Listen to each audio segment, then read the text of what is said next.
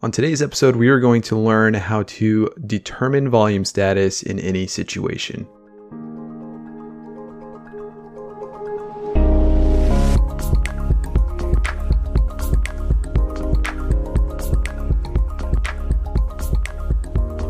Hey guys, what's up? This is Sean from the Nurse Dose podcast. And before we get into the episode today, I just wanted to ask a couple of favors of y'all. If you haven't already, if you could please follow, rate the podcast on both Spotify and iTunes or wherever you listen to the podcast. It would really help the podcast, as well as writing a review on iTunes as well. That's just kind of how the podcast gets discovered by other people. Whenever you search for like nursing podcasts, that's how this one will pop up if there are a lot of followers and reviews on it. And it's just something that I need y'all's help so that we can get this podcast into the ears of people that really need to hear it. But anyways, let's go ahead and get right into the episode. Like I said in the intro, we're going to be talking about how you can determine fluid status in any given situation. Pretty much, we're going to be talking about how to determine if your patient needs fluid in order to maintain their blood pressure or maintain perfusion, given any kind of equipment that you might have at hand, given none to everything. So let's get right into it and start off with a patient who has nothing but a blood pressure cuff. What can you do to determine the fluid status on this patient? Now, it's situations like this where you kind of have to become a detective and get really nitpicky with every single detail that your patient gives you. So the first thing that you can do to see if your patient will be fluid responsive, if they are, hypotensive at this point, is you can do something called a passive leg raise. And it's basically just what it sounds like. You're going to passively raise the patient's legs, and you will take a blood pressure before you do this and after, and see if there's any noticeable change. So the key word to this is passively. So this is really easy to do whenever you have a patient who is intubated and sedated, because all you do is literally pick their legs up to at least a 45-degree angle. It's better if you can do it more. The first time I saw this legit done by a doctor, he picked the legs up all the way to where it looked like he was changing a baby's diaper, which kind of shocked me a little bit, but that's kind of how he did things. And supposedly that is how you get the most accurate passive leg raise. But anyways, what I usually do if I'm in a pinch and I need to really tell if my patient will be responsive to a fluid bolus is I will just raise the foot of the bed so that it is about 45 degrees and see if there is a noticeable change in the blood pressure afterwards. You usually have to wait about 30 seconds to a minute to see if there is going to be a change. So you don't want to take it while you're doing the passive leg raise. You want to take it 30 seconds to a minute afterwards. And if you see any noticeable change in blood pressure, that means that your patient is most likely going to be responsive to fluid, because this kind of acts like a little mini bolus that you're giving to the patient by forcing the blood in the lower extremities to go towards the core. And while you can do this with just a blood pressure cuff, it's actually even better if you have an A-line, because you can see the blood pressure increase in real time. And that is just another way of being more confident that your patient will be fluid responsive. And it's gotten to the point where if my patient is unexpectedly going hypotensive, this is the first thing that I do is I'll put their legs up, kind of like if you see somebody faint, that's kind of like the first instinct of people is to pull their legs up to get that blood to the core. And that's kind of what I've adapted to my practice. And it's given me a little bit of time since the hypotension has started to occur to figure out what I need to do. If I need to start pressors, call the doctor, anything like that. Just depends on the magnitude of the hypotension. But other than a passive leg raise, the really only other thing that you can do to determine fluid status with your patient who does not have any advanced monitoring equipment is your assessment. So this is where you're going to be looking at mucous membranes to see if they are dry, if they are wet. Obviously, if they are dry, that shows you that there is some kind of dehydration occurring in the patient, which could suggest that your patient will be responsive to fluids. Next, you'll be looking at skin turgor, which is like that skin tinting. The easiest place to do this is around the knuckles of the hand. You just pinch the skin, see how long it takes for it to go down. If it takes longer, rather than shorter, then it's pretty suggestive that your patient is dehydrated and does need some fluid. You can also kind of tell by your capillary refill if that is something that could be indicative of fluid responsiveness. But the thing you have to be careful with, especially if you are in a CVICU or a CCU, anything that's cardiac related, if you have a patient whose cardiac output might be hindered, then that could be the reason why the cap refill is low. So you can't really go off of it 100% of the time, but it's another good clue as to where you need to head. Okay, and next let's talk about your patient who has an A line and a CVP. So this is a little more invasive. You have lines both in the central venous system and you have a peripheral arterial line. So you do have things sticking in places where they shouldn't be. Hence the invasive, although this is going to be minimally invasive because it's not a huge deal. But so, of course, everybody knows CVP. That is kind of what we use just intrinsically to determine fluid status because it directly measures your preload or your CVP, your central venous pressure. And that is going to directly correlate to your fluid status.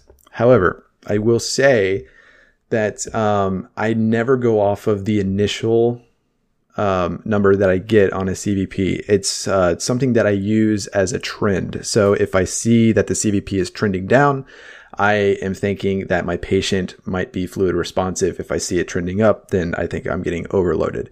So I don't really go off of like, oh, my CVP is 2. That means I need to give some fluid, because there's so many factors in CVP and these pressures that you can't really confidently go off one number that you get, just initially. You kind of have to see the trend of where things are going.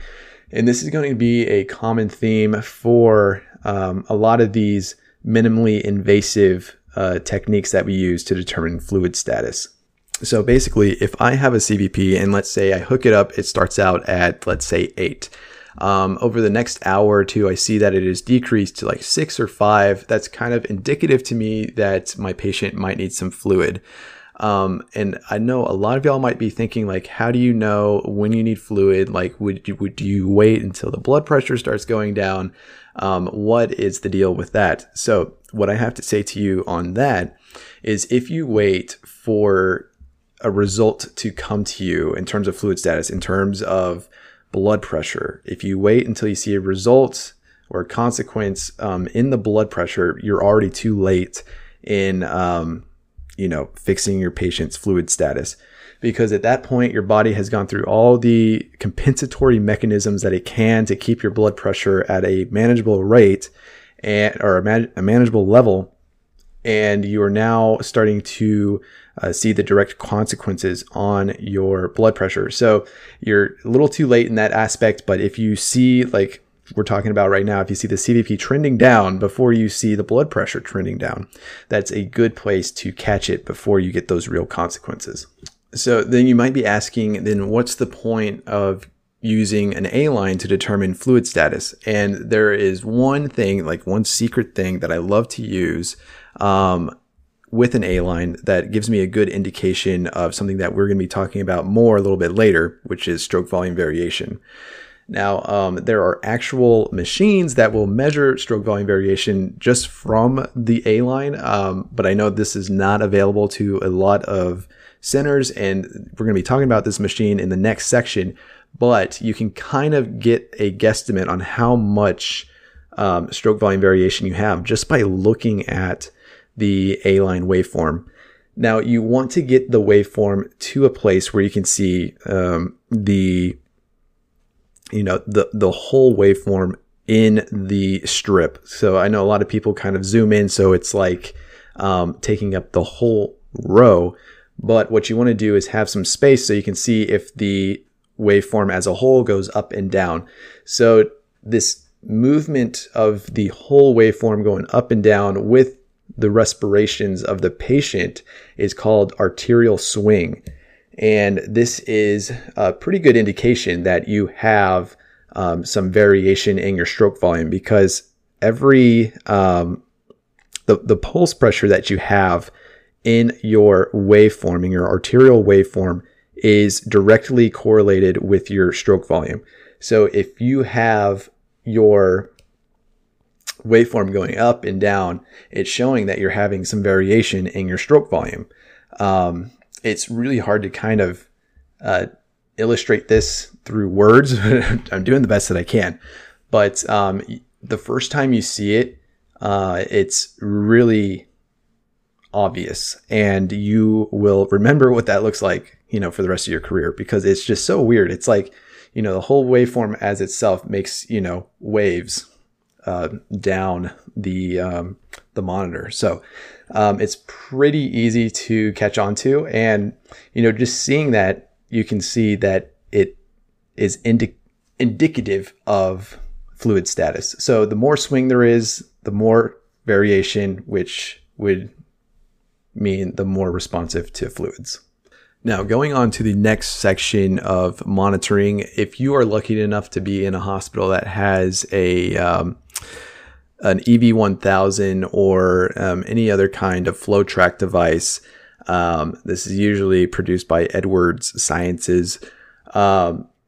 This machine will actually calculate that stroke volume variation from what we just talked about, from the arterial line and the arterial swing, and the difference in pulse pressures that are being generated by the arterial line. And this will give you, at a minimum, it'll give you a stroke volume variation, it'll give you stroke volume, and it'll give you cardiac output and cardiac index, as long as you are able to put in the patient's height and weight. So this is a very awesome piece of equipment, something that I don't think is used enough, and a lot of nurses are not able to set it up correctly just because they don't use it as much. But you get all this super valuable information that we used to only be able to get if the patient had a Swan, and now you can do it with just an A-line. The other great thing about this is if you have a CVP line, it can actually measure your stroke, your systemic vascular resistance as well, which is another thing that can indicate fluid status. So it's very valuable if you have both a CVP and an A-line to try and set up this FlowTrack machine so that you can get a better picture of what your patient is doing. You're not just using your eyes and trying to guess at how fluid responsive this patient is going to be. So now that we have actual numbers to put with the stroke volume variation, what is the normal?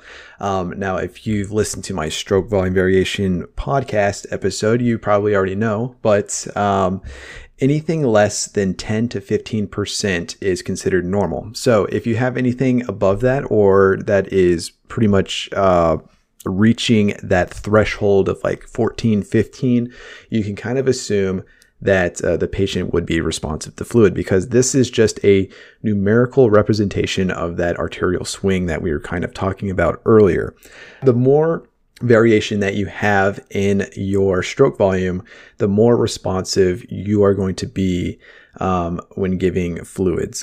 Now, this is still a minimally invasive technique on measuring stroke volume variation, so you have to take that with some caution as you use this to determine fluid status. But like I said earlier with CVP, it's something good to use as a trend. So you don't want to just hook up your EV1000, your FlowTrack device, and then use that initial number that you come off of.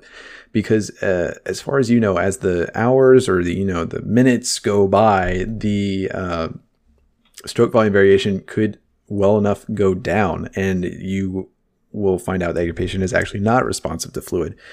So it's one of those things that you have to trend, just like the CVP, and kind of what we're going to talk about next, which is going to be systemic vascular resistance. And like I was saying, the FloTrac devices can measure systemic vascular resistance because all you need to measure this, to calculate this, is you need CVP, you need cardiac output, and you need a map. And you get all three of those things with a FloTrac device. Now, is the cardiac output going to be super accurate? No, but like I said, it'll give you a good starting point and a good place to trend these numbers. Now, I've gone over systemic vascular resistance in a previous episode, but all you really need to know in a nutshell is systemic vascular resistance is your afterload. So basically what gives you your pressure that the heart is working against to push out that blood into the rest of the body. And the normal values for systemic vascular resistance is anywhere from 700 to about 1,500 dynes per second per centimeter, blah, blah, blah, blah, blah. So all you need to know is 700 to 1,500 is the normal. Now, if you are on the low side or on the high side of that, it'll make a difference. So let's say you are on the low side. So let's say you're like 600, 700. You are going to be more dilated vascularly than, if you were like 1,000, 1,200. Now, if you were 1,500, 1,600, you are more clamped down. And this is where we are going to be focusing our attention to when determining fluid status. So if you have a patient who needs fluid, most likely their SVR is going to be high because their body is trying to squeeze every last bit of fluid that they have to give you some sort of blood pressure.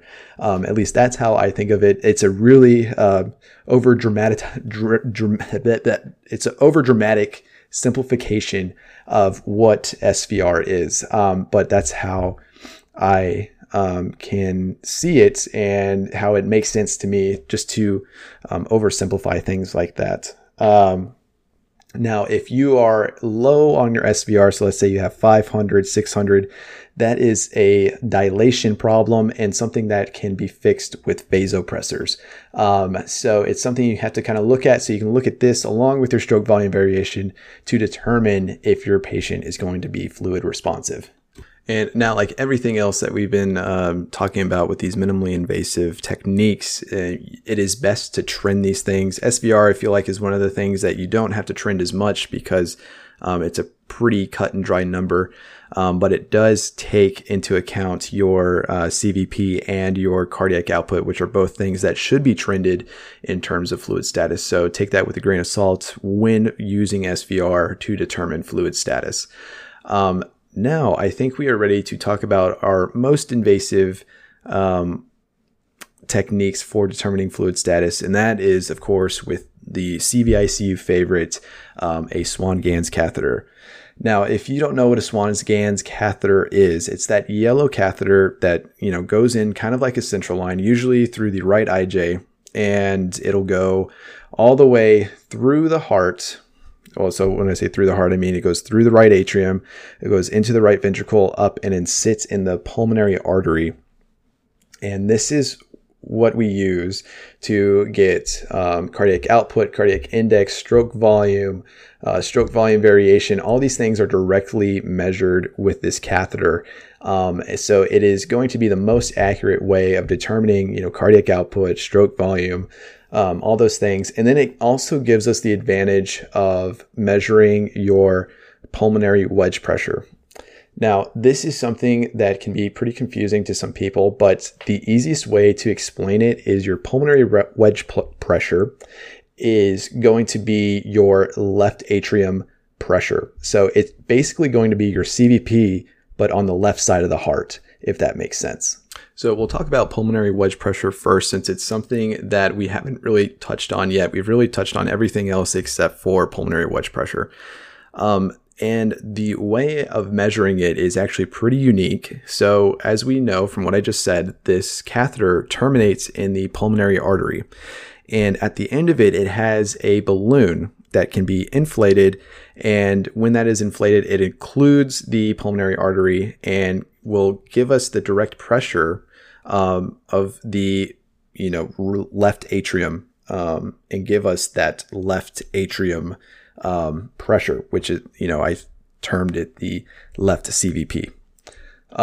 So with that, you kind of have to see your hospital policy on this. Some places allow nurses to get wedge pressures. Some places only the doctor can do it because there are some pretty big risks involved. And some people think the risk to reward is not there and they don't use wedge pressures at all.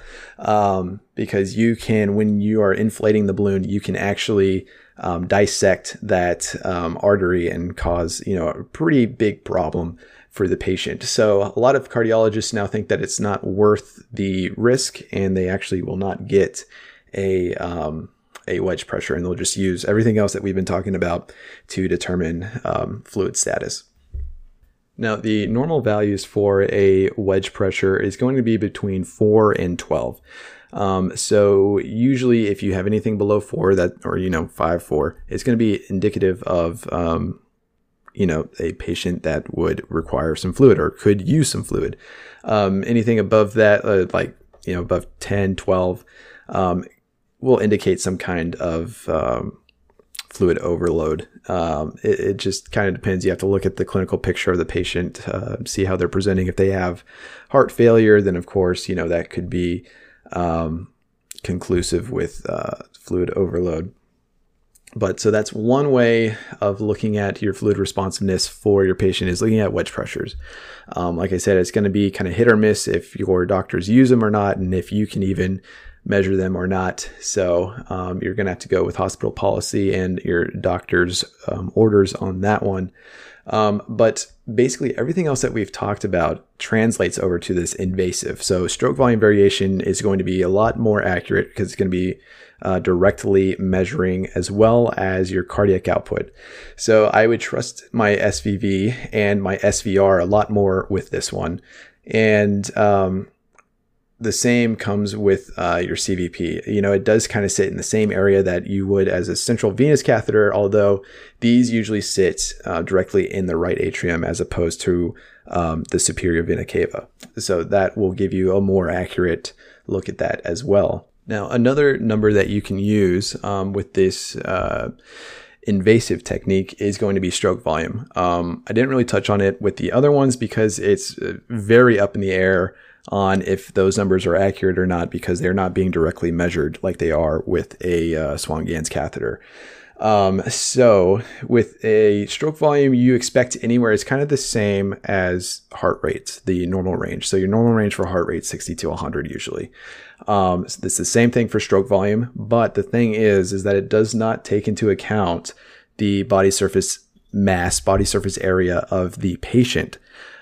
So you could have a 300-pound person with a stroke volume of 100 and it might not be enough for them. So what we do is we use a stroke volume index, which is kind of on the same principles as cardiac index, how we don't really go off cardiac output anymore. We usually refer to the cardiac index because people come in all different shapes and sizes. And one person might require one thing while another person might require another. So you should always be looking at your stroke volume index. And the normal for that is 33 to 47. So if you have a low stroke volume, that can be directly correlated with a low fluid status. And this patient could be responsive to fluids. So it's just another thing to use. Now, when come down to it, you don't want to just use one number to determine fluid status. You want to kind of use everything that you have at your fingertips to determine if this patient could use some kind of bolus or some kind of colloid administration. And this is where you have to bring everything together, your SVR, your SCV, your SV, your wedge pressure if you get it. And this is going to be the most accurate way of telling and, giving this information to the doctor to determine if this patient is going to need a bolus or not. So I think we've adequately covered how to determine fluid status, or what pieces of information you can use, all the way from not having any specialized equipment to having the most specialized equipment. And then something I forgot to really touch on with the most invasive, like with Swans, you'll usually have some kind of Vigileo or a monitoring device that goes along with it. And these are really good at showing a graphical representation of both like the Stirling curve and just usually a graphical representation on if the patient needs fluid or not. So it will actually take all these pieces of information and just give you a graphical analysis of if this patient needs fluid or not. So you can always count on that as well, but always use your judgment and look at the numbers and tell yourself if you think this patient could benefit off fluids. So I hope this helps y'all. It's something that I really could have used when I first started in CVICU. Just always having something in your pocket to figure out what your patient is doing and what they could use, especially coming out of like a CABG or any kind of cardiac surgery where the chest is open for a certain amount of time. So that's all I got for y'all today. But if you got any questions, you can always message me on Instagram at NurseDoseOfficial. Follow me on TikTok at NurseDose. But yeah, that's all I got for y'all. Hope y'all have a good day, and I will talk to y'all later. Bye.